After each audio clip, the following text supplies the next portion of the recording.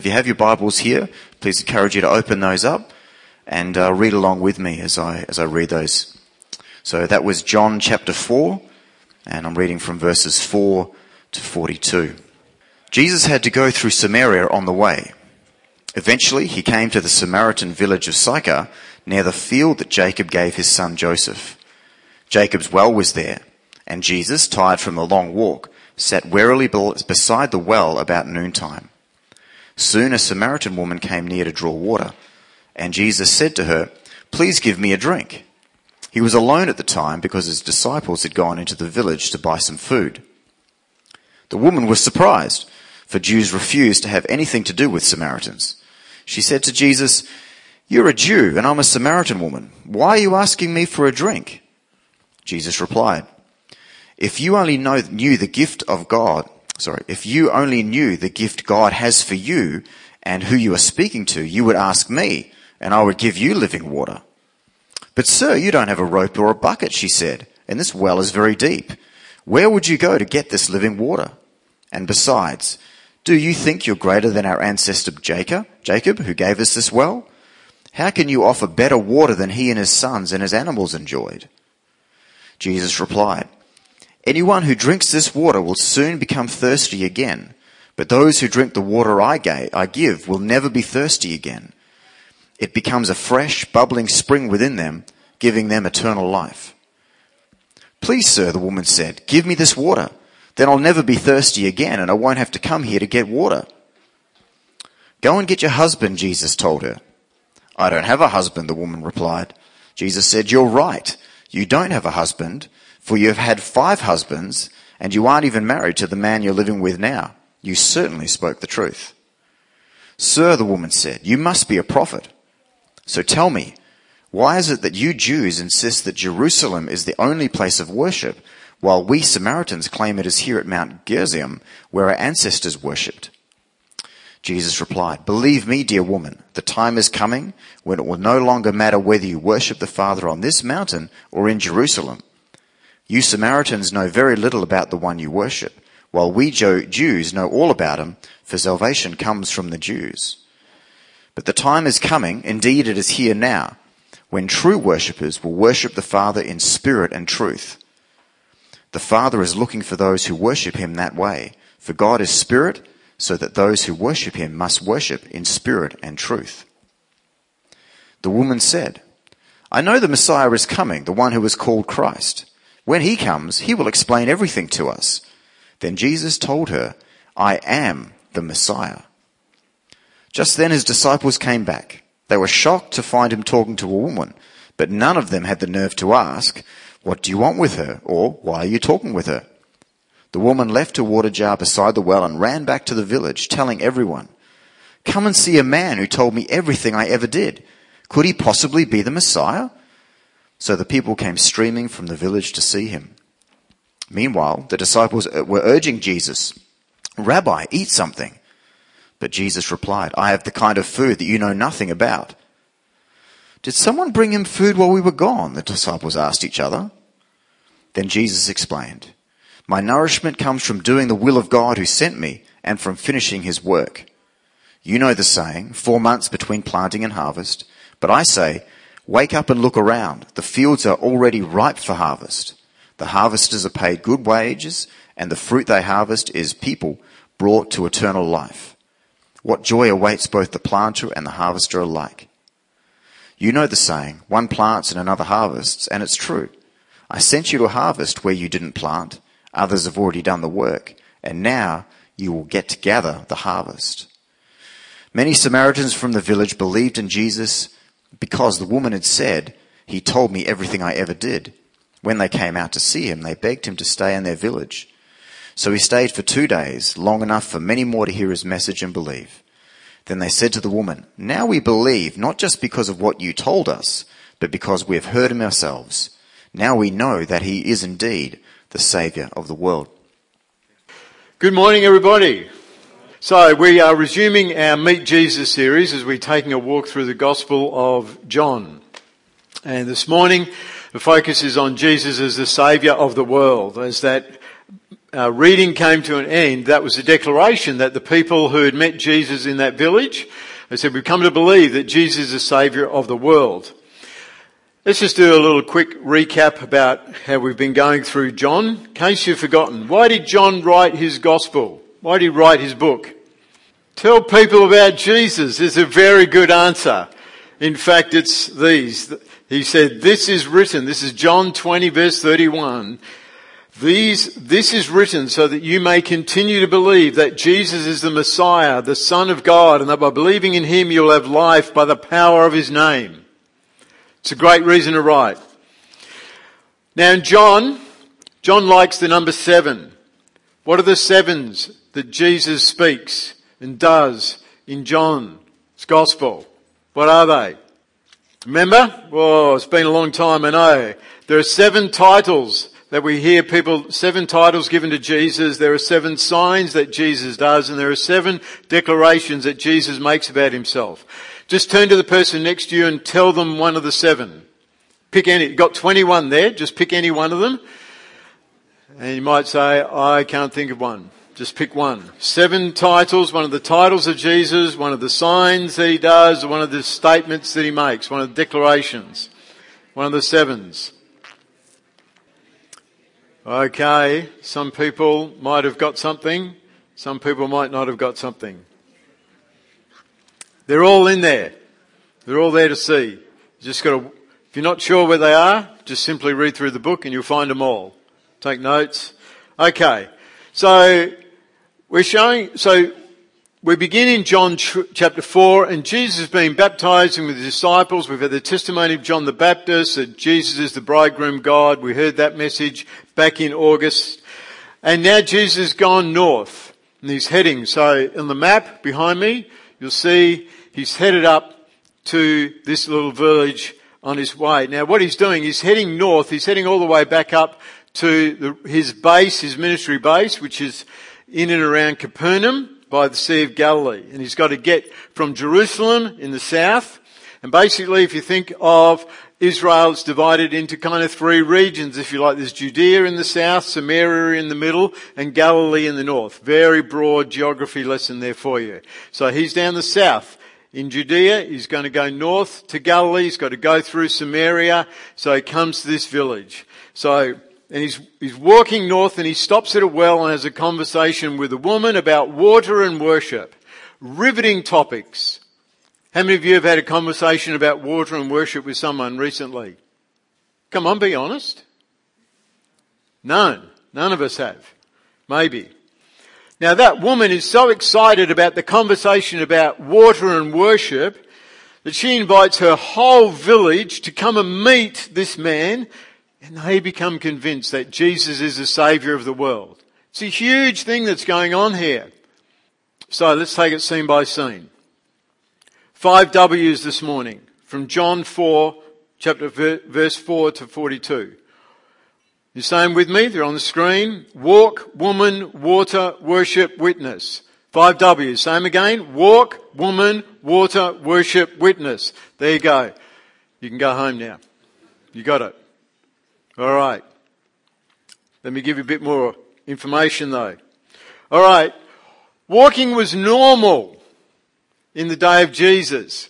For some of us, it's not our normal mode of transportation. He's travelling, as I said, he's travelling north from Judea back to Galilee, and he has to make a decision about which way he's going to go. If you like, it's a fork in the road, and a decision has to be made. If he takes one direction, he's going to enter hostile Samaritan territory, so to speak, or the other way, which is the longer way, he's going to go over to the coast, or he's going to go inland, in and around, and he's going to bypass Samaria. We know what Jesus chooses, right? What does he do? Chooses Samaria, chooses to go through Samaria. Now, bit of a history lesson. The conflict between Jews and Samaritan was hundreds of years old. Much like some of the conflict we've got going on in the world today. Some of the conflict in the Middle East today is still going on. It's thousands and thousands of years old. So this is not an unusual situation. So it dates back to about 720 BC when Assyria conquered the 10 northern tribes of Israel and took most of them off into captivity and resettled them in different places, and they're scattered throughout the Assyrian Empire. And then Assyria shipped a bunch of other people in and repopulated the region. That was part of the Assyrian strategy. Conquer these people, shift them over here, conquer those, shift them there. So you're uprooting people and you're moving them all around the world so that they're rootless, they're disconnected from their ancestral homes, if you like. That's how they did it. So what happened is you've got some Jews who remained there, that the Assyrians left there. You've got a bunch of other people that come into this region. And so those Jews that remain there, they remarry. And so then these are the descendants of those that remarried the Gentiles, which God had forbidden Jews to do. So these are mixed race descendants. They've lost their Jewish identity. So for Jewish people, they are less than Jews. Making sense? You tracking with this? Okay? Because they forsook the commands of God and did things that they shouldn't have. By comparison, when the southern tribes were conquered by Babylon and taken off into exile from the southern region and deported, they maintained their Jewish identity. Some of you knew that. Some of you didn't know that. So think of people like Daniel, Ezra, Nehemiah, Jeremiah, those ones that remained and those that went into exile. They were zealous about maintaining who they are in God. And when they came back and resettled in the land, they had that identity. And when they set about rebuilding the temple in Jerusalem, and the Samaritans, those mixed race descendants wanted to come and help, the Jews who were there said, no, you can't, because you forsook your identity in God. And so there's this bitter feud that exists still today. Bitterness is a terrible thing. It's terrible for individuals, it's terrible for families, it's terrible for cities and nations. Bitterness is a destructive thing. Hebrews 12 warns us very clearly against letting bitterness take root in our own hearts. The writer of the book of Hebrews says, watch out that no poisonous root of bitterness grows up to trouble you, corrupting many. If we let bitterness grow in our hearts, it will not only corrupt us, it will corrupt our families, and it corrupts generations. And perhaps some of you are experiencing that already. Perhaps you even inherited generational bitterness and animosity towards an individual or a people group in the world. And the scriptures are very clear about what we've got to do. We've got to get rid of that. Jesus shows us the heart of God. As he walks into this hostile territory, he builds a bridge across centuries of ethnic hostility. Because the heart of God is for people to be reconciled firstly to God and secondly to one another. And so in the midst of this place, Jesus sits down and offers reconciliation. So let's have a little question here this morning. How's your heart? Really, how's your heart towards people, family members, friends, other Christians? Is there any bitterness at all towards an individual or a group of people? A racial group, an ethnic group, a tribal group? I want you to hear again what the scriptures say to us all. What Paul said in his letter when he wrote to the Romans, and he said, there's only one God. And that God makes people right with himself only by faith, whether they are Jews or Gentiles. In other words, regardless of which ethnic group they belong to. There's one God. He makes people right with himself through one way, through faith in himself. When Paul also wrote to the church in Galatia, which is in Turkey today, and he said this, Galatians 3:27 to 29, and all who have been united with Christ in baptism have put on Christ, like putting on new clothes. And there is no longer Jew or Gentile, slave or free, male or female. You're all one in Christ Jesus. Now what Paul's saying is he's not saying that men and women don't exist. He's not saying that Jews and Gentiles don't exist. He's not saying that slave and free don't exist as if those categories. But he's saying, now that you're in Christ, you no longer think of people in that category Oh, they're a Jew. Oh, they're a Gentile. They're a man. They're a woman. You know, they're a slave. They're whatever it is. You relate to them because you're all in Christ is what he said. For you're all in Christ Jesus. And now that you belong to Christ, you're true children of Abraham and you are his heirs. And God's promise to Abraham belongs to you. See, as always, we're lifted up to a higher realm, if you like. Higher perspective about all of these things. And then Paul in his letter to the church in Colossae, I really felt to drive this point home this morning. Colossae's in the Greece today, in the nation of Greece. He said to those believers, put on your new nature and be renewed as you learn to know your Creator and become like Him. Do you hear the action statements, the things that we have to do? He doesn't say, and God zaps you and changes your thinking. He says, no, you be renewed as you learn to know your Creator and become like Him. In this new life, it doesn't matter if you're a Jew or Gentile, circumcised or uncircumcised, barbarian, uncivilized, slave or free. Christ is all that matters and He lives in all of us. You see, He's calling them up to this higher perspective as well. We're not immune from this. We need to hear this again, everybody, and that's why I wanted to bring it this morning, because today in our nation and in the nations of the world, there are people intentionally splintering and aggressively dismantling relationships, trying to drive wedges of animosity between different groups of people. They're trying to define people according to the colour of their skin. People are being divided into oppressors. If you've got a certain colour of skin, you're an oppressor. If you have a different colour of skin, you're a victim. All of those kinds of narratives. But it's in epidemic. It began in universities and it's now in schools and workplaces where we're so enamoured with defining which tribe we belong to. And the church is not immune from this. We can get caught up in this rubbish as well. And so it's so important we come back and we anchor ourselves in the scripture. And we say, no, if someone's in Christ, it doesn't matter what colour their skin is, what part of the world they come from, what their socio-economic status is. What matters is that they're in Christ and we're in Christ together and we are pursuing Christ together. That's what matters. And so Jesus, I believe, in deliberately going through Samaria, He's showing us here and elsewhere that this thinking and behaving that the world is pushing us to is hostile and opposite to the character of God, who is a God of reconciliation. If you're in Christ, that's the way you ought to live, and that's the message you bring to the world, and you point people to this. And you don't allow people to divide you into groups. Here's one that's currently going on. The vaxxed and the unvaxxed. The pro-vaxxers and the anti-vaxxers. Right? That's pretty topical these days. I'm the for vaxxers and you're against the vaxxers, or whichever group you're in, you know.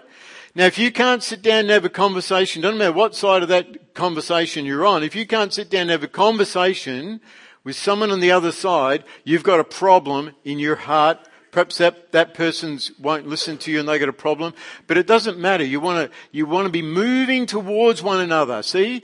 Our culture wants to say, drive people away, right? Now the media drives this relentlessly in our society, people, and we got to rise up and say, no, we are not dancing to that tune. We're dancing to the tune of Jesus. We're in Jesus. And it doesn't matter what side of that conversation you fall on. Christ matters. So that's the first thing. Jesus took a walk. Many years ago, as some of us, we did a teaching series on just take a walk across the room. And maybe it'd be a good time to just think about that again. Just take a walk across the room and talk to someone who you perhaps in your flesh, in your sinful nature, would choose not to have a conversation with. Let go of your bitterness, your resentment, your unforgiveness towards every single person. Embrace the reality of who Christ is and pursue Christ's way. So there's a woman. So Jesus is dealing with a racial and an ethnic barrier. but he's also dismantling a gender barrier between men and women. Jesus sits down at the well and he initiates a conversation with this woman. Now what we need to understand is the backstory here. Okay, and the surprise, the woman says, "You're a Jew and you're asking me, a Samaritan and a woman." Those two things go together. You see, because Jesus is a Jewish rabbi, strict rabbis would not speak or greet a woman in public. Often that included their own wife or daughter or sister. Now, apparently there's reports I have heard that there are reports of Pharisees known as the bruised and bleeding Pharisees, because these men were so committed to not seeing a woman on the street that they would shut their eyes if they saw one and keep walking, and then they would trip over things or stumble into walls, and so they were called the bruised and the bruised and bleeding Pharisees. Thank you for your help, everybody. Appreciate it today. And that's this kind of thing. It's this, So for a Jewish rabbi to initiate a conversation with a Samaritan, that's one strike, so to speak. One strike against Jesus in sense of the culture. For that Samaritan to be a woman, that's strike two. And Jesus doesn't care. He's come with a message of hope. And we find out that she's had 5 husbands and the man she's living with now is not her husband. Now, you can jump a couple of ways on that. We're actually not told the backstory. There's things that people surmise. The fact that she's coming in the middle of the day and typically the women who collect water in the mornings and the evening could indicate that she's an outcast within the village system. Probably, to some degree, she is. It could also be something else that's going on in terms of why she's had 5 husbands. And there's a thing in Deuteronomy, and the Samaritans actually followed the first 5 books of the Bible, Genesis, Exodus, Leviticus, Numbers, and Deuteronomy. They discarded the rest of the Old Testament canon. And in there it talks about, you remember the conversation when some Sadducees came to Jesus and said, this man died without having children, and then the next brother married the wife, died, married the wife, so the wife remarried. So it could be that kind of situation. So we want to be careful about jumping to conclusions. But the point here is this. We've got a Jewish rabbi who's a prophet and is initiating a respectful conversation with a Samaritan woman. Now, here's my challenge to men this morning and boys. Treat women like Jesus. Treat women and girls the way Jesus treats women and girls. Study the books of Matthew, Mark, Luke and John. Learn from Jesus. I also just want to flip that around and say, girls and women, study the books of Matthew, Mark and Luke and John and look at how Jesus treats women and don't accept anything less from any man or any boy. Don't settle for it. You're worth more than that. He purchased you with his own lifeblood. Don't settle for anything less than what Jesus is offering you. Men and boys, you want to speak to women and girls as Jesus does. You want to look at women and girls the way Jesus does, whether they're physically present or on a screen. You want to think about women the way Jesus does. That's the standard that we're called to because we are in Christ. That's what we're looking for. That's what Jesus is looking for. That's what we're called to be. That's why we are not called to live according to the patterns and culture of our society. We're called to live differently and we're called to follow the pattern of Jesus.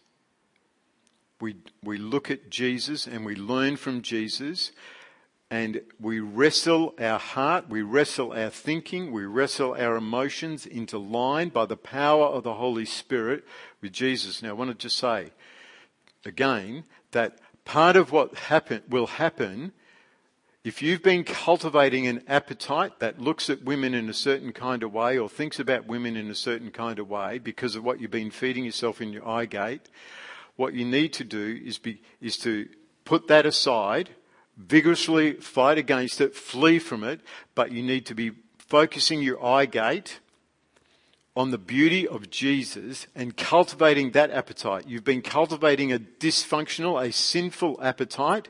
You've been feeding that appetite. You've got to starve that appetite, and you've got to feed yourself on the character of Christ, the beauty of Christ. You want to look on Christ. You want to just be feeding yourself and training an appetite for Jesus.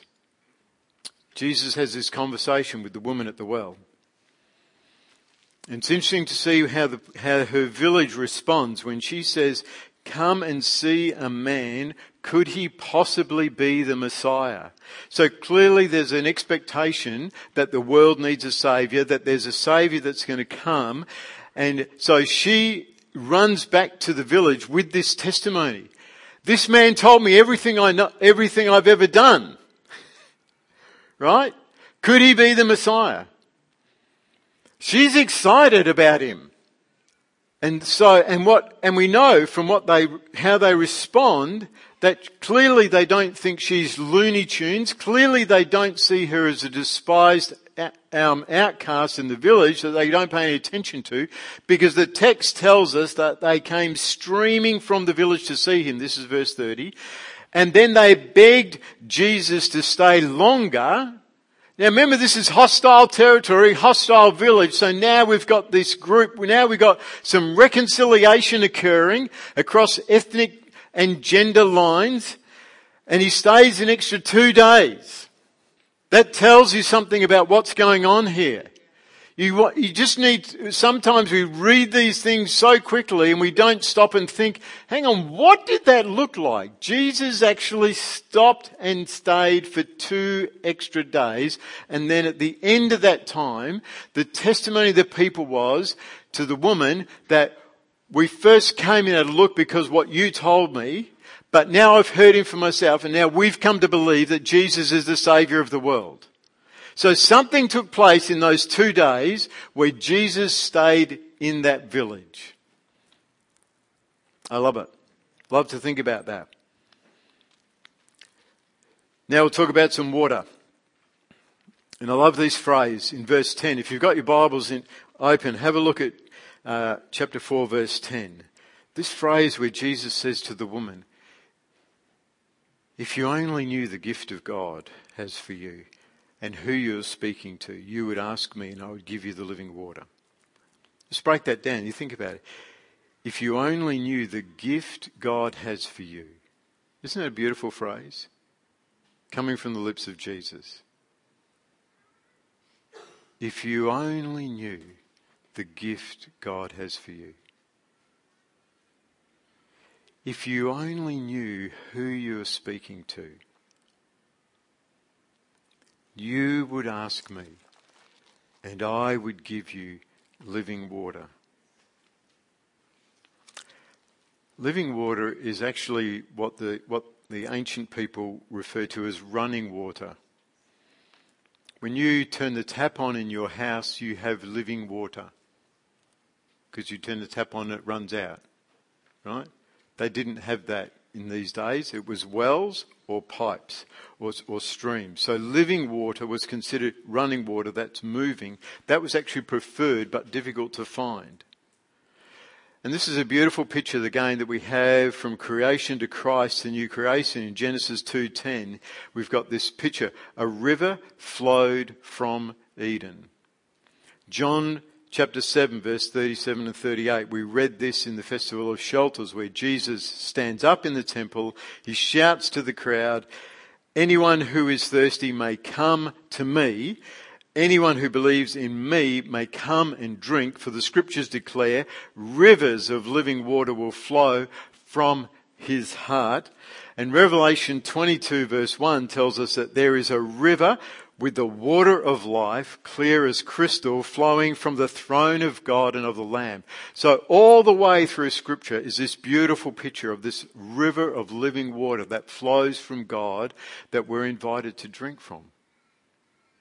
We're invited to drink. We're invited to let that wash over us, let that cleanse us, and let it fill us up from the inside. Now I want to ask this question for you this morning. If Jesus was here in this room and walking amongst us, how many of you would he say, if you only knew the gift God has for you. If you only knew who was speaking to you, you would ask me and I would give you living water. Let that stir fresh hunger in your hearts, people, if you're following Christ. Just say, God, awaken a fresh desire, fresh hunger for me to know you in that way. I do know you, Jesus, but I want to know you more. Stir up my heart to desire, to be thirsty for living water. And then we come to worship. The conversation changes. Like I said, the Samaritans only accepted the first 5 books of the Bible, which is behind Jesus' statement in verse 22, you Samaritans know very little about the one you worship. It's a factual statement because they've cut themselves off from all the wisdom writings, the wisdom books in the Old Testament, the prophetic writings in the Old Testament. So he's saying, you've got a picture of God, you've got something going on, but you're missing all of this other material, so you don't really know him. Now I wonder what Jesus would say to Christians today who think they have very little need of the Old Testament. The people that say, well, we've got the New Testament, I don't need the Old Testament. So I wonder what Jesus would say. I think he would say something similar. You've got something going on, but you're missing a whole chunk here. You won't understand the new until you get the old. They build on one another, they flow. It's a continuous story. Genesis through to Revelation is one story, one God all the way through. Same character of God from beginning to end. Grace begins in Genesis, and Genesis 1:1, grace, that's grace, where grace begins. It doesn't begin Matthew 1:1, begins Genesis 1:1. Grace goes all the way through. It's all the way through, all the books. Grace of God, because God's the first person to speaking in everything. We're always a responder. So, and Jesus goes on and tells her, and this is great, isn't this good? Because people often ask me, what's God looking for? And here's a really simple answer. What's God looking for? Jesus tells us if you're saying, what's God looking for from me? Here's a clue. Verses 23 and 24. The Father's looking for those who will worship him in spirit and truth. Wow, isn't that good? He's not looking for tall, dark and handsome, strong men like me. It's okay, you can laugh. You know, he's not looking for the rich and famous. He's not looking for the athletic. He's not looking for the geeky intellectuals. Now, we're all in one of those groups. I think. Don't think I missed anyone out, did I? Young and beautiful. That he's looking. I saw that hand. He's looking for people who will worship him in spirit and truth. That means it's open to all of us. It's open to all people on the planet. That's what God's looking for. He's looking for people to worship him in spirit and in truth. So what does that mean? What does it mean to worship him in spirit and truth? Got an answer? Anyone brave enough to have a shot at it? I think there's a couple of ways you can speak about this. I think, well, if you think of it in the essence of what God's looking for, to worship God in spirit and in truth is actually to fulfill the great commandment. It's to engage our whole being, body, soul and spirit. To love God with all of my heart, all of my soul, all of my mind, all of my strength. That is partly to worship him in spirit and in truth. I think it includes passion, which I put down to be volume and energy. You go to sporting events, and they're all the time like revving the crowd up and people are screaming at the top of their lungs and they talk about all this. It's like maybe we get into worship in spirit and truth when there's a certain decibel, when we're actually clapping, shouting, praising God, lifting our voices. We can also do it silently and quietly. I get that. Some of you are like, settle down, Wayne. I'm just a quiet, I'm just like a quiet person. I'm just a quiet personality. You may be. But you got to read the scriptures, and the scriptures say that there are things to do. The scriptures say that worship is a full body experience, right? It involves percussion. Okay? There's all sorts of body postures. So, now, can you sing and not worship? Yes, you can. Just because there's singing doesn't mean there's worship, right? Because worship's, I got to engage my spirit. And one of the things that I've seen, that there are people who don't know actually how to engage their spirit and to worship from their spirit. And it took me a while. I want to say, if that's you, if you struggle to connect with God in worship, ask Him to help you connect your spirit to His Spirit, because He wants to do that. So I think to worship in spirit and truth involves volume and energy, but it's governed by biblical truth. It's governed by the knowledge of God as He is. It's not just a free-for-all out and about and we do whatever we want to do. There are some people that love 1 Corinthians 14. And there are some congregations that love the first bit of, I can't remember what verse it is, but it's at the end of end of chapter 14 that says, everything should be done. They love that bit. And then there's other groups that like the second half of the verse, decently and in order. Everything should be done decently and in order. That's right. Yeah, everything should be done decently in order. Worship in spirit and truth has got to be passion and energy that's governed by truth. Right? All of these things, they're all worth thinking about. And we could actually preach a whole series on worship, and perhaps we will one day. But it's important that we worship God the way we see Him being worshipped in the Bible. Right? Got to strip away the culture, folks. Strip it out. And say, what does worship in the Bible look like? And particularly, what does worship in the book of Revelation look like? Because that's where everything's moving. So I may as well start practicing now. Right? Because that's what I'm going to be doing. Right? So I want to look at that and I want to start doing that. I want to learn to do that. Many years ago when I was pastoring another church, there was a man in the worship team who was pretty stoic. Unexpressive. Good vocalist, unexpressive physically. And then in a moment he decided, and I think it was the Holy Spirit, he said, I'm going to do what the song says to do. So if the song said lift his hands, he began to lift his hands. Felt gawky, dorky, awkward, right? If it said to kneel, he knelt.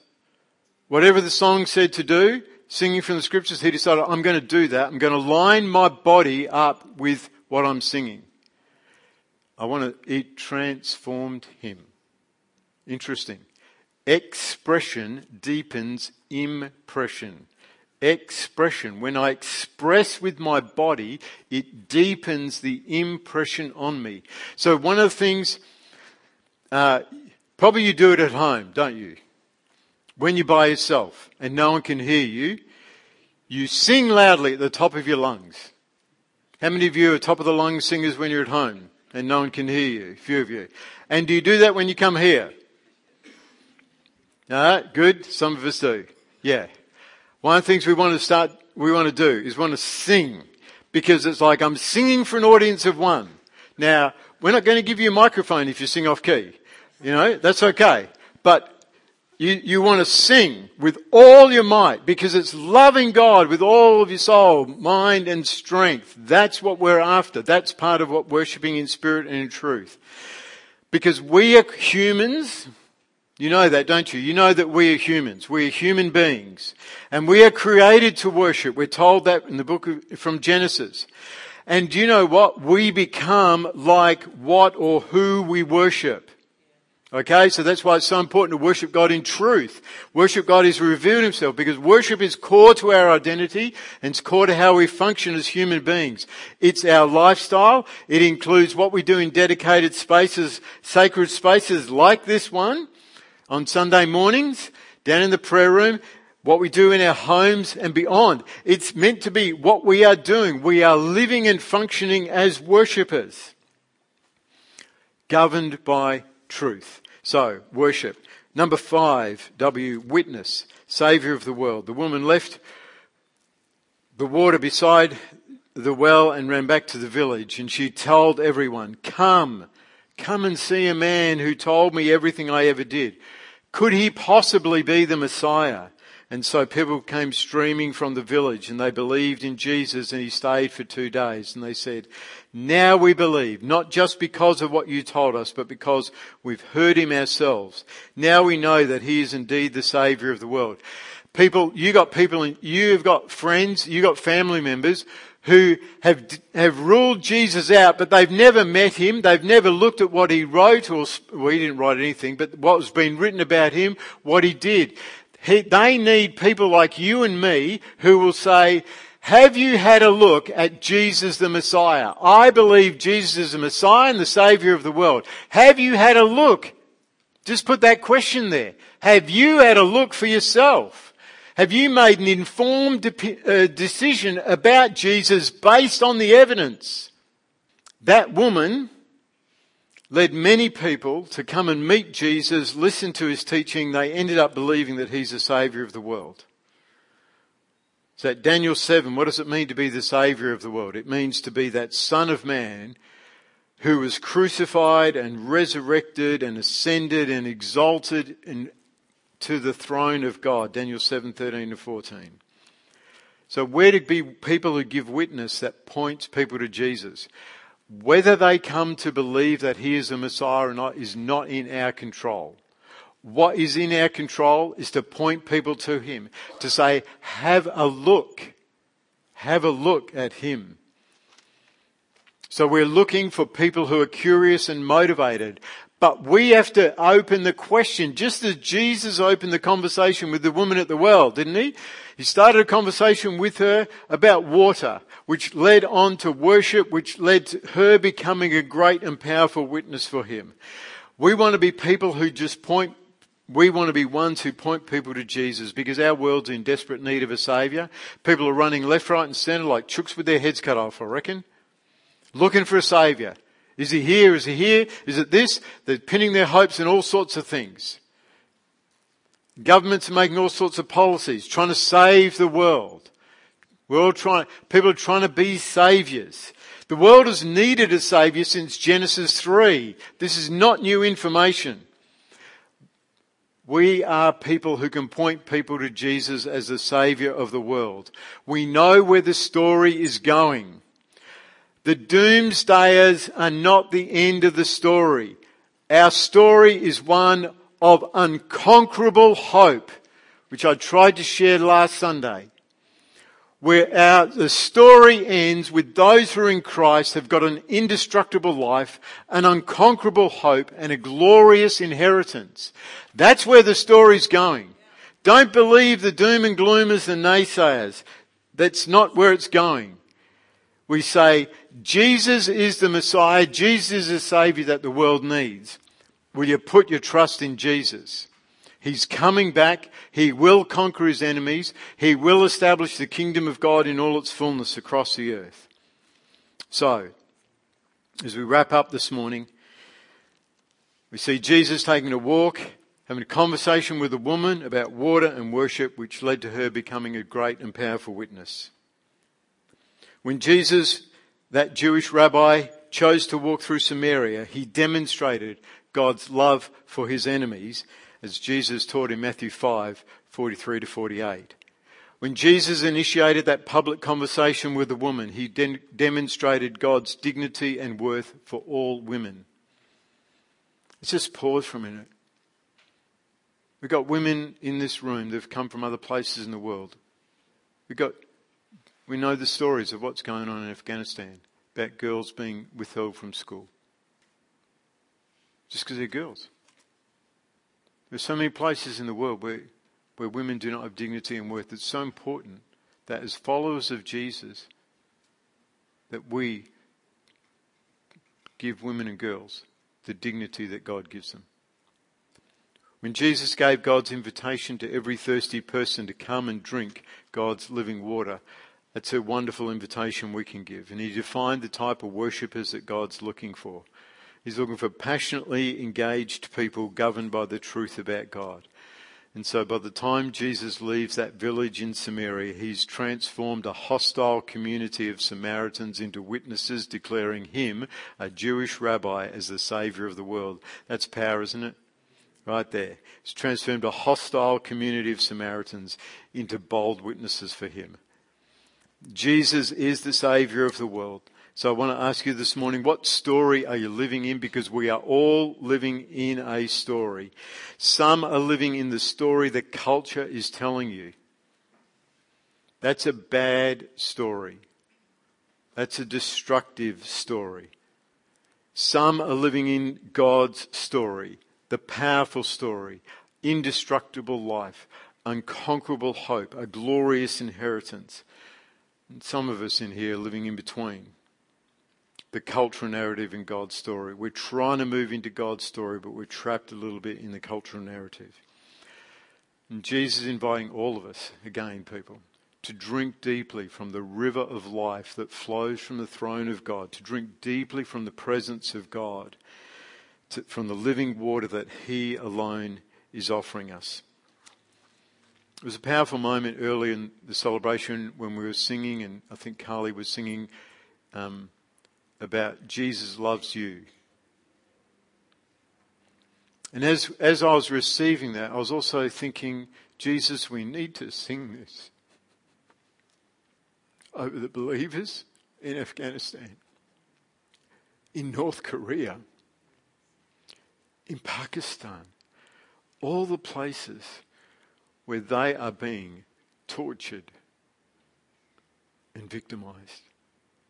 We need to sing that over them. Pray that over them. For the girls and the boys and the women that are being sex trafficked around the world. We need to sing that over them. We know the story. I'm looking around the room and you know the story. That today your heart please be moved for people who don't know the story. Here and in other places. I'm so excited about the giving for the international ministries in the harvest offering. We're going to be able to send way more than we originally planned. And I praise God for that. And that's part of the song that we're singing over them. That's going to go into those places of hostility. But as we close this morning, will you stand with me? Will you just close your eyes and bow your head and pray with me? Just speak out to Jesus. Whatever's touched your spirit this morning from this story, whatever Jesus has touched in your life, I think for all of us there's an invitation from Jesus to drink deeply from the living water He alone is offering us.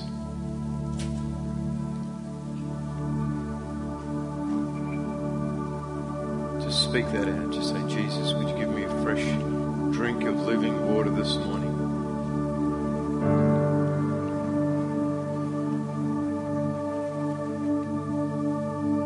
The world is in great need of a Saviour, and the Saviour of the world is returning soon, and He will rule over the whole earth.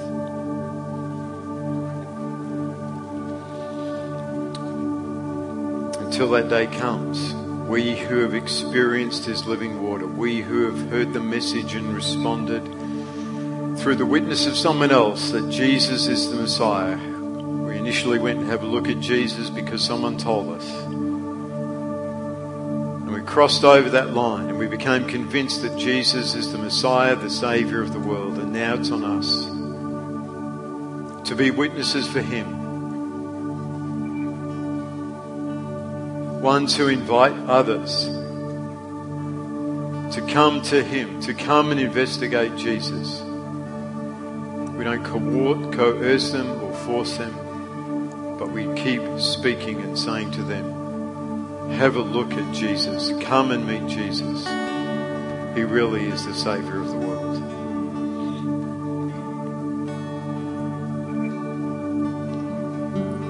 Holy Spirit, right now, I ask you to stir up in our hearts the people in our network, our families, our friends, our co-workers. Stir it up in our hearts to be gripped by your heart for them. And help us to be ones who move across the barriers to tell them the wonderful news that Jesus is the Saviour of the world. Help us, Jesus, as we go from here to be faithful witnesses for you, just as that woman was in Samaria all those years ago.